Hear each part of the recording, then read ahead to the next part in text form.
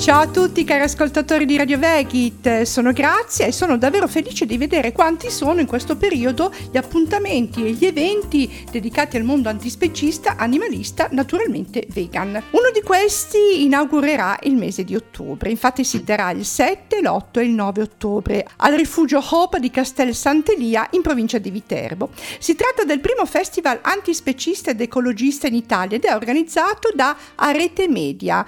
Come ospite ho uno dei promotori di questo festival, più precisamente Sasha Mungari della testata appunto investigativa Arete. Ciao, ben arrivato. Ciao, grazie di averci dato questo spazio. Che cos'è la testata investigativa Arete? Mi aspettavo un rifugio piuttosto che un'associazione, di solito sono loro che organizzano questi eventi, invece no, una testata investigativa. Sì, perché più che altro noi crediamo che tutte le informazioni debba essere sia fisica che virtuale e che da una parte ci possono essere le inchieste e dall'altra parte ci possono essere anche eventi in cui informarsi direttamente. Quindi abbiamo proposto al Rifugio Hop di fare queste cose insieme, di mettere le forze insieme con l'idea di fare un festival antispecista che fosse nazionale almeno per quest'anno, che pian piano si potesse un attimo strutturare nei mesi e farlo diventare quello che appunto si può vedere già oggi, cioè con un programma molto ampio. Noi quello che principalmente facciamo in realtà sono le inchieste investigative o nel territorio italiano o comunque nel territorio europeo, sia a livello diciamo animalista fra virgolette, sia a livello comunque politico e di diritti umani, quindi non trattiamo molto di cronaca, cerchiamo di creare noi la nostra narrativa ed è un po' questo in realtà. Noi non è soltanto questo sarà l'evento, ce ne saranno altri dopo questo festival. Noi lo chiamiamo FAE piuttosto che Festival Antispecista ed Ecologista.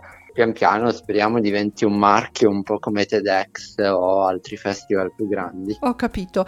Voi appunto dite che questo festival è il primo antispecista ed ecologista. Qualcuno ha detto, ma non è vero, ce ne sono tanti di festival. Che cosa c'è di differenza con gli altri? Beh, se fosse un festival soltanto vegano ovviamente avrebbero ragione, perché comunque ce ne sono sempre stati. Diciamo che la differenza tra un festival vegano e il festival antispecista che stiamo portando avanti è che noi incentriamo molto sulla politica, sulla formazione e sul confronto, piuttosto che su una semplice, diciamo, esplorazione del lifestyle vegano.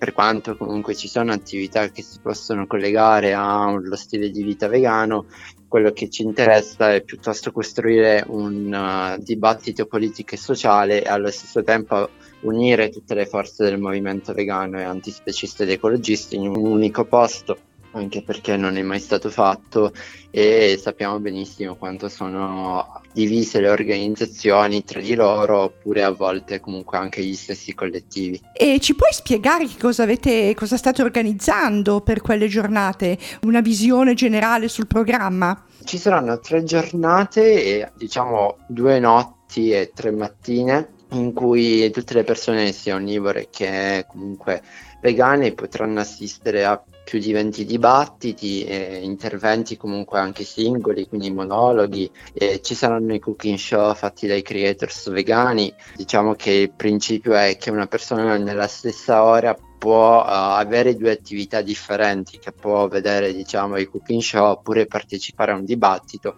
e seguirsi quello che più gli interessa, anche perché sono molto differenti i dibattiti fra di loro. Si parla di antispecismo, ma si parla anche di ecologia, di transfemminismo, dato che per noi essere intersezionali è la base, e allo stesso tempo ci sono anche attività che sono un po' più di intrattenimento, come lo yoga, come le attività diciamo di escursioni proprio all'interno del rifugio, anche soltanto semplicemente stare lì e comunque conoscere le persone. Molto importante far rete e conoscersi infatti tra di noi. Io ho letto nel programma la dicitura acquistare il biglietto per sostenere il festival, quindi a pagamento l'ingresso? Sì, è a pagamento perché crediamo che prima di tutto per sostenere attività del genere, soprattutto nell'attuale crisi che comunque stiamo affrontando un po' tutti, e bisogna comunque avere un attimo di economia. E secondo perché il nostro intento non è quello di creare un festival come gli altri o comunque un festival in cui il profitto va nelle mani di poche persone tanto per avere lo stipendio, ma piuttosto che vada ai rifugi stessi, e quindi creare un festival di beneficenza che quest'anno sarà nazionale, il prossimo sarà internazionale. Come si può acquistare il biglietto e il costo? Beh, il costo, in realtà tutti i costi che saranno all'interno del festival, dal cibo comunque ai biglietti, sono veramente popolari, cioè noi, come abbiamo già detto, ovunque non ci interessa guadagnare. Il costo di base è di 6 euro, per cui si può entrare tutte le 3 giornate con 6 euro e non esiste un'attività a pagamento in più, quindi non ci sono attività che si fanno con i pagamenti di una somma, diciamo, extra. E poi ci sono varie tipologie di biglietti. Noi, appunto, dato che ci sarà molta gente, si può comprare il biglietto per avere i posti riservati ovunque, o anche dormire direttamente nella zona del festival e quindi avere a disposizione l'area camping dove portare la tenda o venire con il camper. Allora, tutti questi dettagli, anche il programma nel dettaglio, dove possono essere visionati? Beh, basta scrivere Festival Antispecista ed Ecologista su Google, ed esce subito nelle prime slide, oppure semplicemente andare su Instagram, scrivere media.arete o Arete Media o Festival Antispecista ed esce subito anche lì il festival. C'è qualche cosa che vuoi dire in più ai nostri ascoltatori? Spero che questo festival sia soltanto l'inizio, sebbene per le persone che verranno da più del nord sarà molto difficile anche per il lungo tragitto che ci vuole, ma sicuramente molte persone si sorprenderanno quando vedranno il programma che abbiamo quasi fatto per il 2023. Ah, vi state portando avanti?